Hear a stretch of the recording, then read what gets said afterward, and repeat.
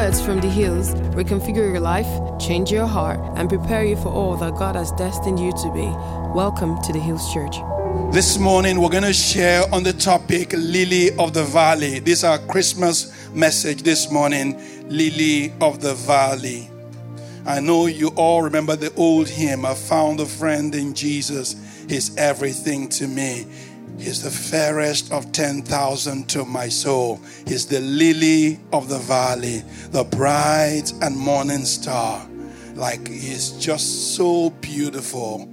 God is so beautiful. So in his journey with us, he decided to make something extraordinary, that is going to be the muse of all humanity. He decided to offer us something that is going to be like what all artists will crave, what all designers will look at as excellence and beauty. And that is invested in a person. This muse for all times is a man. His name is Jesus Christ. And that's why we're gathered this morning. It's because of Jesus Christ we are gathered. He is the lily of the valley.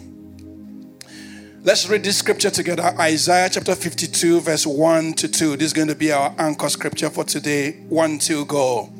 Who? Okay, hang on. Let's do it together. 1, 2, go. Who has believed our report, and to whom has the arm of the Lord been revealed? For he shall grow up before him as a tender plant, as a root out of dry ground. He has no form or comeliness, and when we see him, there is no beauty that we will desire him. No beauty, no single beauty. From the hills of Golgotha down into the craggy rocks, valleys of Bethlehem, grew an amazing lily. A lily that outshone the beauty of every other plant life in the wild, difficult terrain. A tender lily growing out of this dry valley. What a lily, sought after by the loftiest kings and queens of renown. Come, all who dream of incomparable beauty, to the fragrance that refreshes life in the wilderness, and a real sequoia that covers all. This is a poem I wrote about the lily of the valley. I wrote this poem to my God. Everyone, you are invited to come and see this great lily that grew up to become a sequoia. It covers everyone.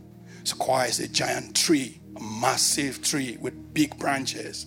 This tiny lily that grew out of craggy ground is making impact in all the cities, in all the nations of the world. What's a lily? The Hebrew word for lily is, what's a valley mean? The Hebrew word for valley is bika, a cleft of the mountain. Because this lily is not just the lilies of the field. The Bible says, look at the lilies of the field. So you are traveling between Lagos, Jos, and Abuja. And in some particular season, you see plants, lilies, hundreds of them. That's not this lily. This is not the lilies of the field that the Bible says your Father takes care of them. This lily is the lily of the valley. There's a difference between the lilies of the field and lily of the valley. A valley refers to a cleft in the mountain. And this cleft is normally worn down by erosion and by, the movement of molten magma. Our chief geologist is in the house, Pastor EC. You forgot your geology degree. So the wearing out of water bodies passing through the mountaintop creates valleys. Valleys are products of trouble. They're products of storm, molten magma, difficulty. It cracks out a valley out of a tall hill. So valleys refers to difficult place bounded by mountains. Let's talk about hills and valleys. The 3 scriptures, Deuteronomy chapter 8 verse 9. For the Lord thy God bringeth thee into a good land, a land of brooks of water, of fountains and depths, and spring out of valleys and hills. This was the promised land. Every promised land God will give you will have hills, but it will also have what? Valleys.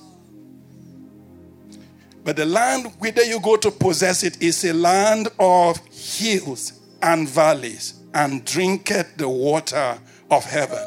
Deuteronomy 11:11. Isaiah 41:18. I will open rivers in desolate heights and fountain in the midst of the valleys. I will make the wilderness a pool of water and the dry springs of water. Hallelujah. So when you consider Christ, what is the image of Christ you see? Christ is beauty to God. Christ is beauty to God. I know this is not your standard Christmas message about a baby lying in the manger, but you have to raise your sight to the essence of why Christ came. And Christ came as beauty for God. For us, beauty is nymph. You know what nymph is? An 18-year-old girl who has never slept with a man, whose breasts are still pesky, whose face has never needed makeup adjustments. Who has never lost anything of body juices in her body. We look at her and we say, wow, beautiful. For us, beauty is newness. You buy a brand new car, you say beautiful. For God, beauty is function. Function. Imagine a mechanic who they bring a car to him, the car is broken and the car is sounding rough. He's looking around for what is wrong with the car, tries his big wrench, drops the engine, nothing, he puts it back. Then his knowledge peeks into some place deep inside the engine. He said, this is something. He said, give me 10, 11. That's the most functional spanner in your toolkit. You'll find out if you're a mechanic. Give me 10, 11. He inserts the 10, 11, which has a particular wrench, into a particular place and turns it and tunes it. Say, try it. They try it. Pam. The car goes zoom. He drops the spanner and says, beautiful. Functionality is beauty. How did you take my word that I gave to you? How did you heal the people I sent to you? How did you work in my vineyard? That is what God terms beautiful. So we are chasing beauty in the natural when we should be chasing what God calls beautiful function. Let me not jump ahead of myself. When you begin to know Christ, you know him as a strong tower. You know him as a bulwark of strength. You know him as infinitely beautiful. You know Christ as the deepest satisfaction. You know him also as the biggest treasure your life will ever find. There is great beauty in just knowing Christ in his complexity. Hallelujah. Jonathan Edwards, a great teacher of the word who has gone to be with the Lord maybe over 100 years ago, wrote this: the enjoyment of God is the only happiness with which our souls can be satisfied. Can you read that with me? The enjoyment of God is the only happiness with which our souls can be satisfied. John Piper wrote a book, and in his book, what I took away, he said, God is most pleased with us when we are most delighted in him. To go to heaven fully to enjoy God is infinitely better than the most pleasant accommodation of heaven. Fathers and mothers, husbands and wives, or children, or the company of earthly friends are but shadows. God is the substance. These are but scattered beams, but God is the sun. These are streams, but God is the ocean. Incredible God. Everything you look for in life is but a canvas, a backdrop for you. The real substance is God and His Christ. What you're looking for is God and His Christ. What you're searching for, what you're hungry for, what you're desiring for in life is God and His Christ. The enjoyment of God. Hey, I don't know, some of you don't know how to enjoy God even in worship. You don't have to enjoy God in prayer. It's dry to you because you haven't entered well. Tell somebody, come in deeper. Touch someone else and say, come in deeper. The enjoyment of God. The enjoyment of God. The enjoyment of God. This morning I hope to infect you with a holy virus. The virus that after that, all you desire is to sit down and soliloquize, and sit down and contemplate, and sit down and imagine yourself sitting in the rooms where God is and to enjoy Him. For this is beauty indeed, to enjoy God.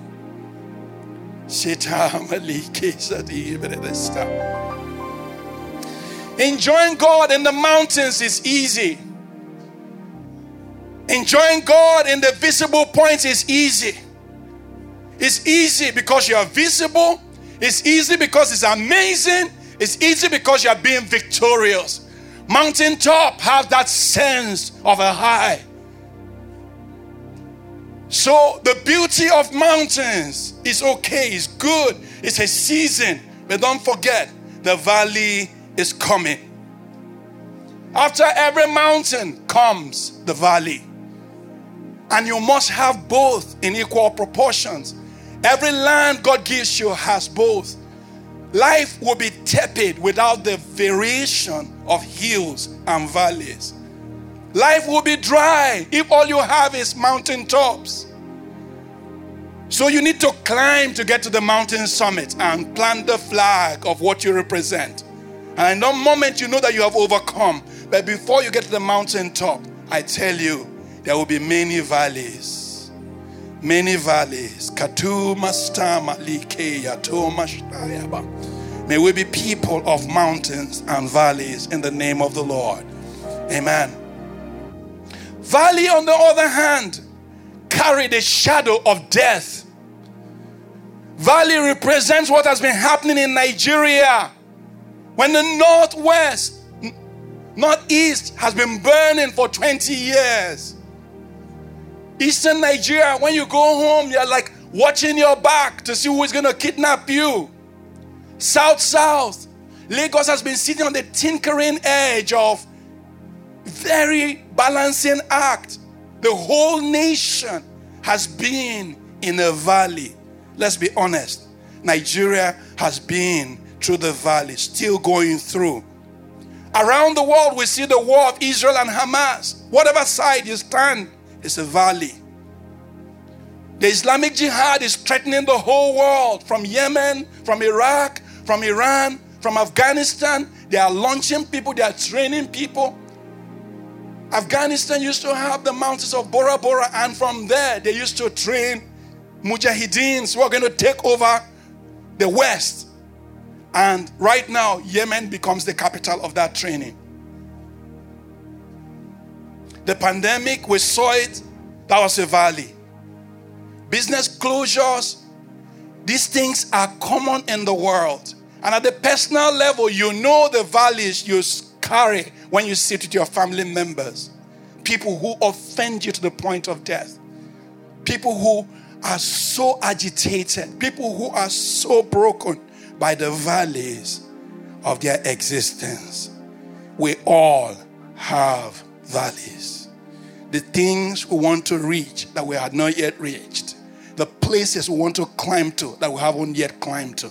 The extent of rise that we want to have that we haven't reached. the competition, the war, the pulling on the edge for us to arrive at all God has in store for us.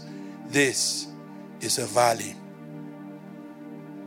So sometimes valleys leave you alone, stranded, lost, and even you feel dead.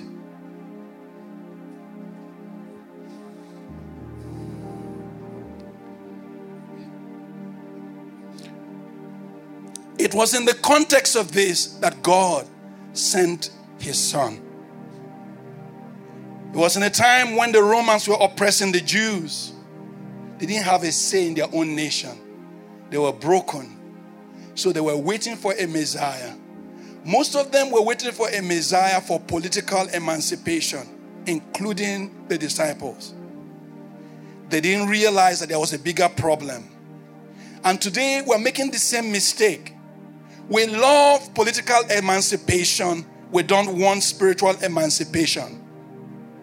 We love that ability to be able to politically be free. The world is offering democracy as the way out. The world is offering change of government as the way out. Some people are even offering revolution as the way out. But this was how it was in the days when Jesus came. They were oppressed. They were tired of the Romans. They hated the Romans. If you watch the Chosen series, like season 2, the fight between Matthew and the other disciples, you see how it captured the tension that was in their land on account of the Roman occupation. It was total, it was brutal, it was painful, and the only thing they wanted was to end Roman rule. In comes a plant, a tender shoot out of that dry ground. And God was going to send his son in a place where the governments were against God's people. He didn't go for political emancipation. Can you believe what God did? He sent his son into the house, not of a pedigree family, to the house of a pauper, a carpenter. What you would call a societal nonentity. He had no class. He had no attraction. The person God sent was a tender shoot out of dry ground. The solution to the brokenness in the nation God sent as a tender plant in dry ground. In the blackness of black night, when men are crying for liberty, God sent solution. But the solution was everything they never expected. They never expected. They never expected. So Jesus drives the Jews mad. The idea of Jesus drives Jews mad even up till today. Why? Because he didn't look like the Messiah they were anticipating. I said it the other day. If it's me sending my son somewhere, I will back him up. You know, angels will announce from heaven, clear territory. There will be future devices, gadgets, stationed in the air, monitoring devices, you know, UFOs.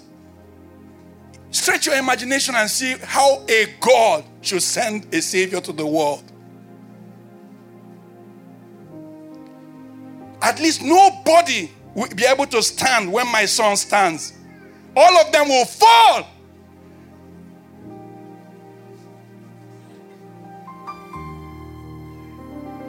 Like, the idea of God is crazy. It's a crazy idea to send a carpenter's son to deliver the world. Nobody does that kind of. It's not wise. If I was going to advise God, I advise him, Lord, this is not a wise thing. I want you guys to understand what lily in a valley means. It is the most surreptitious approach to tackling a difficult problem. It's the most innocuous way to be able to show up. Honestly, unbelievable. What kind of euphemism does God intend with this? To underwhelm everybody. It's unbelievable. Let me go on. But honestly, think about it. If you are God, is this what you would do? How many of you would do God's strategy if you are God? That's why He's God. He decided to send the weakest way. The weakest way. In the rocks, where everything is black, where it's difficult to walk through, among the mountains, where you cannot even find a flat place for your feet, is where God causes the most beautiful plant called the lily to grow. The lily grows. It's such a tender plant. You can just squish it with your hand. It's like a pulp flower. We had it in our flyer. Lily of the valley. Grows in the most difficult terrain. And the Bible now begins to speak to us and says, consider him who endured such hostility from sinners against himself, lest you become weary and discouraged in your soul. Because Jesus being the lily of the valley was not for him, it was for us. For us to see how we've been sent out as sheep among wolves. The idea of God was to see that he won't give us all the power in our back pocket as we go to touch the world. He won't give us all the money as we go to build ministries. He won't give us all the people. Sometimes the people God gives you, and God will tell you, Pastor Isi, you're going to take over the world. The nations belong to you. Then you now ask God, with which people? You now have an army. You think this is a ragtag army, Lord. These people can't take nations. They haven't taken their lives.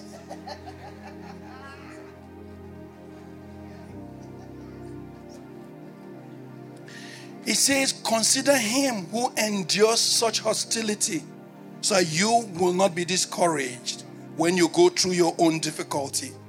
You're going to go through difficulty. You're going to go through valleys. You're going to go through hard times. Make peace with that. There will be valleys in life. So remember him who endured hostility, so you don't become weary and discouraged. Sentamali kushtaya panoste nekusara molibradosta. Consider your beauty. Consider your word. Consider him who came that I might have life. Amazing love. Oh, what sacrifice. I can't sing it. The Son of God was given for me. My debts he paid, and my death he died, that I might live. This is Charles Spurgeon. He penned this about 1875. I like to go back to the fathers to read. If Jesus Christ were to stand on this platform tonight, what would many people do with him? If he were to come and say, here I am, I love you, will you be saved by me? Not one of you would consent if you were left to your own will. He himself said, no man can come to me except the Father who has sent me draws him. We want that. And here we have it. They shall come, he said. They shall come. You may laugh, you may despise us, but Jesus Christ shall not die for nothing. Let me tell you guys something. Some people will catch this beauty. Some people catch this beauty. I repeat, some people catch this beauty. Some people catch this jewel of inestimable value. Some people will find him. Some people will know him. Some people will know this fellowship we're talking about. If some of you may reject him, there are some that will not. If there are some that are not saved, others shall be. Christ shall see his seed. He shall prolong his days, and the pleasure of the Lord will prosper in the hands of Jesus Christ. These people shall come. Nothing in heaven, nor on earth, nor in hell can stop the people who God has called from coming. You will come to Christ today. You will come to the beauty. You will see his attractiveness. He will be beautiful in your life. Nothing that hell throws your way, nothing that your mind conjures up will be able to stop you from encountering the beauty of Christ. Because the Bible says that because God offered him as an offering for sin and crushed him, that the Lord's good pleasure will prosper in his hands. Hallelujah. Let me ask you a question. Should Christmas be about baby Jesus, or should it be about light in darkness? We like the romance of baby Jesus. We like the non-contradiction of a baby. We like the manger stories. Then add the other ones. Mistletoes and reindeers, elves, and Father Christmas, Santa Claus, the man from the North Pole, who is coming to give gifts to all the children who behave well. Will like it. But this was not the intention of God. The intention of God was light in darkness. The intention of God was lily in the valley. The intention of God was to send something tender that will upturn something strong. So we are trying to get a king. God sent a baby. The whole idea of the baby was a lily in a hard place. It wasn't for us to focus on the tenderness of the lily. It was for us to see the essence of the giver. And what's the essence? That man was born in sin. That the world is dark and fallen. That earth and labor were cursed.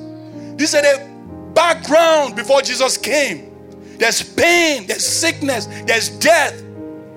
Then God sends a Christ as a tender plant in a hostile ground, and we concentrate on his tenderness and forget that God was trying to underwhelm, not overwhelm, underwhelm the situation. Hallelujah. So many of us do not know how to rejoice in redemption. We can rejoice in every other thing, but not in redemption. Today, this sermon is about rejoicing in redemption. To be happy that you are saved. Many people are not happy that they are saved. They are saved, but they are not joyful in salvation. They don't know how to celebrate salvation. A friend of mine was writing a book and she sent it to me. And I reviewed the book. And I said that, is this a Christian novel? She said, yes. There was Jesus. There was born again inside. But I said to the person, the novel was about infidelity and stuff like that. Every time she describes the sexual experience, she could describe it in full detail. They tore his clothes, they did this. She went into detail inside the Christian novel. Every time she describes redemption, it's just one line. He went to church and he gave his life to Christ. Who knows about the oppression of hell? About the darkness that fills this sinner? About the heart? Please wake her up.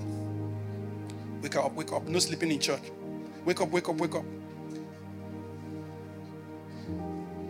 Who knows about the brokenness of a heart that doesn't know God? The depression of a man who is trying to do life by himself. the hardness that the devil slams on the people who comes against him.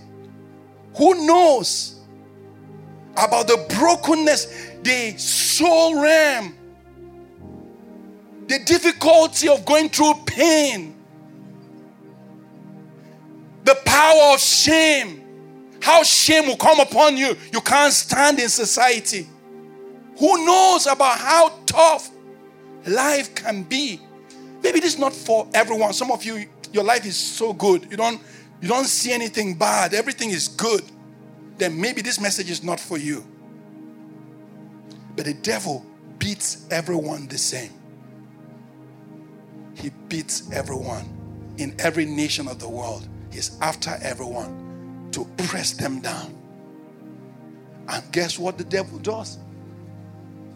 To make you never able to see salvation on the beauty of Christ. You see every other beauty, you rejoice in every other beauty apart from the beauty of Christ. Say, I will see the beauty of Christ. Say it again, I will understand the beauty of Christ. I will contemplate his glory in the name of Jesus Christ. Look at this scripture. Do you know why many of us cannot see the beauty of Christ? We're desiring the beauty of men. When men look so beautiful to you, you will not see the beauty of Christ. See a man who doesn't understand God, I can tell you the reason why. Manhood, other men are more honorable in your eyes than God. Look at this scripture. Let's read it together. The New King James Version. 1, 2, go. Honor from one another, and do not seek the honor that comes from only God. The NLT says, no wonder you can't believe, for you gladly honor each other, but you don't care about the honor that comes from the one who alone is God. Ask yourself, what honor are you looking for? What will make you feel satisfied with your life? What will make you feel happy? Is it when the president calls you personally and says, come to Aso Rock? I'm not saying this is not important. Don't forget. But if this is your highest priority, you will never want the honor from God. It is to be recognized in the courts of men. You never seek the honor from God. I counsel someone today to look at the beauty of the honor from God. It's way superior than your leader, than your governor to call you. The honor from God is beautiful. You don't have to beg. You don't have to grovel. You don't have to pass buttons. If God honors you, he will open the threshold of nations for you. Everything God has is with those who honors him. So God invites us to rejoice in redemption. The first thing to remember is Emmanuel. God is now with us. Let's redefine Christmas to be Emmanuel. God is now with us. Embracing who he is in you. Equipping yourself to training yourself and learning how to respond. So Christmas then is not about the celebration of a baby. Christmas is the receiving of a gift from God. That gift is redemption. That God sent his baby into the world so our men will not remain who they used to be. And to immerse. Like I said in the beginning, let this be your muse. Let this be your chief attraction. Let this be what calls you. And then after you immerse long enough, you can stand in it. The first place, we read a book by Watchman Nee called Sit, Walk, Stand. We ripped that book around. It's very, very easy book to read, 60 pages. I encourage you to go and read it. Sit, sit, sit. This whole week, on Wednesday, Thursday, and Friday, we're praying. And the title of the meeting is Sit. On the 3rd, 4th, and 5th, we're also praying. The title is what? Sit, sit. Don't start by running. Sit first. Immerse first. Soak first. Hallelujah. That's why he came. He came so you can pick up something. Amen. As I round up, Jesus is your lily in the valley. And there are 5 ways. Number 1, climbing into eternal portals. The coming of Jesus Christ is supposed to raise you up to stand somewhere in the eternity of God. The coming of Jesus Christ is supposed to remove loneliness and seclusion from you, so that your life will begin to count. God will bring you out from the place where you are hidden and cause you to stand in a place and say, let's do business together. The coming of Jesus Christ is supposed to end dissatisfaction in your life. Quench your hunger. Jesus is supposed to quench your hunger. He's supposed to heal your wounds. I don't know how many of you came here wounded this morning. You know, soul wounds are very difficult to see. If somebody has a cut on the outside, we can see it clearly. But if your soul is injured, you will dress it up. You will cover it in nice clothes. You will look so nice. Makeup will cover it. Some of you are wounded and damaged, but Jesus is the healer. Christmas is about healing. Christmas is about healing. Christmas is about healing. Don't focus on the baby. Focus on the healing. That's exactly why he's a lily in the valley. Christmas is about war with the flesh. Many times some of us have lost the war with masturbation. Some of us have lost the war with pornography. Some of us have lost the war with things that bind us to the neck. Some of us have lost the war with drugs. Some of us have lost the war with the fellowship with the world. And guess what? For some people, it's a real struggle. It's a real struggle. They wake up in the morning and they're alcoholics. They're alcoholics. Alcohol determines the tempo of your joy.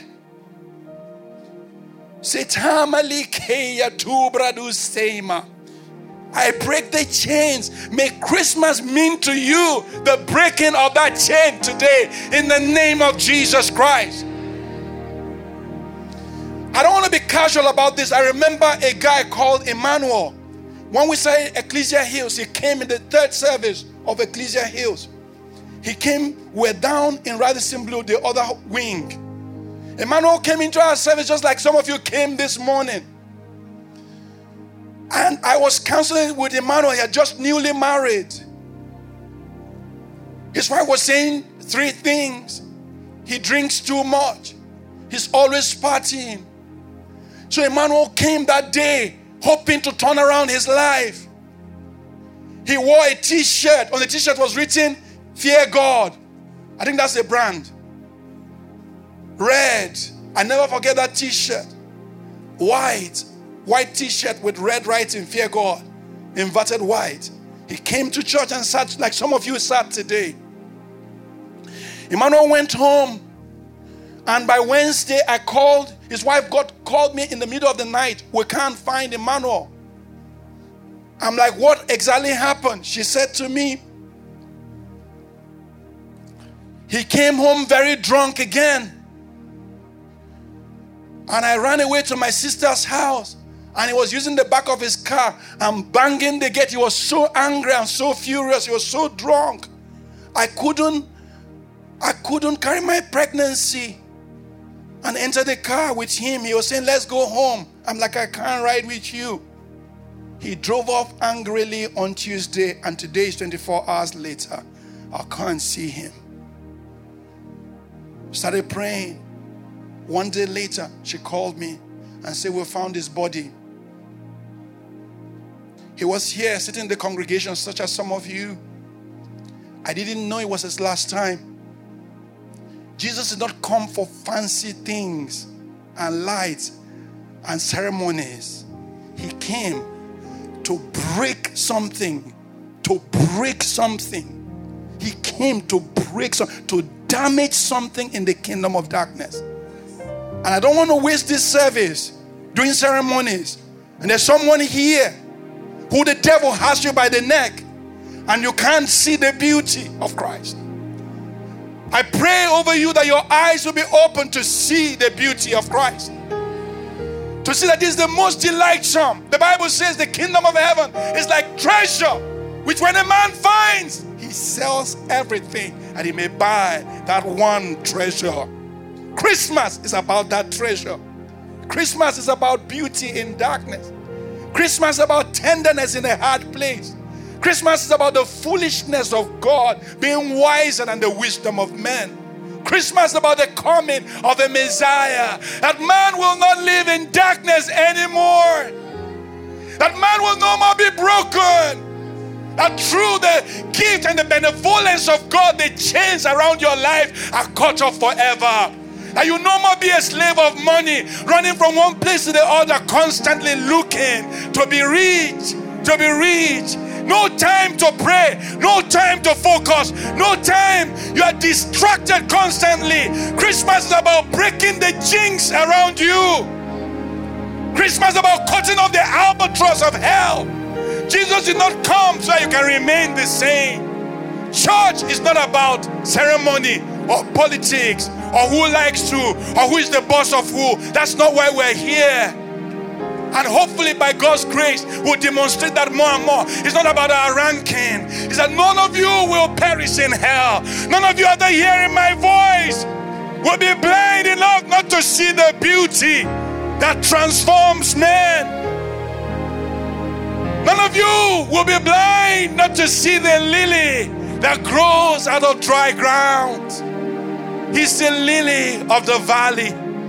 He's the beautiful one among thorns. He's a tender gift of God that changes the game. He's the one by which God upturns. I don't know what problems you may be going through.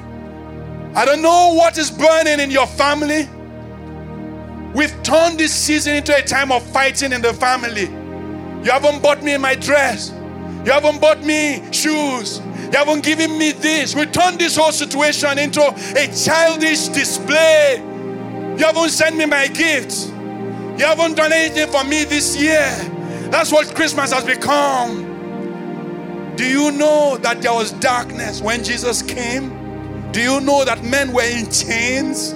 Do you know that this is about chain breaking grace? Do you know that this is an anointing to upturn the work of hell? Do you know that this is a God plan to uproot darkness? Do you understand that we are liberators? Emmanuel never got that another chance. And to this day, I really wonder, did I do my best? Did I say everything Emmanuel needed to hear? Did I do everything? Did I fight him? Did I make it uncomfortable for him so that he will stand and make a decision for God? You will not perish. Oh, you will not perish. You will have life. Your eyes will see God. Your eyes will see the beauty. You will contemplate the beauty, this beauty that is God, that is Christ. From the hills of Golgotha down into craggy, rocky valleys of Bethlehem grew an amazing lily. A lily that outshone the beauty of every other plant in the wild, difficult terrain. A tender lily growing out of this dry valley. What a lily, sought after by the loftiest kings and queens of renown. Come, all who dream of incomparable beauty, to the fragrance that refreshes life in the wilderness, and a real sequoia that covers all. Come drink of this beauty, for while we were still weak, at the right time, Christ died for the ungodly.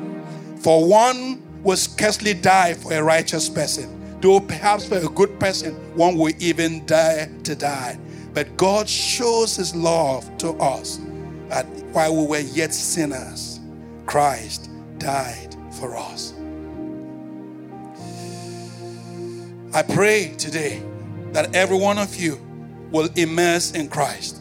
And as we immerse him in him, we will find him. Next slide. As we immerse in Christ, we will find him excellent. Amen. We'll find him glorious. We'll find him intelligent. We'll find him wired. We'll find him powerful. We'll find him mind-blowing. We'll find him unbelievable. We'll find him fierce. We'll find him exceedingly mighty in words, higher, more honorable. He will be glory to our vision. That kind of man that money and accolades can never give to us. Jesus will be a lily in our every valley, in the name of Jesus Christ. Thanks for listening to this message from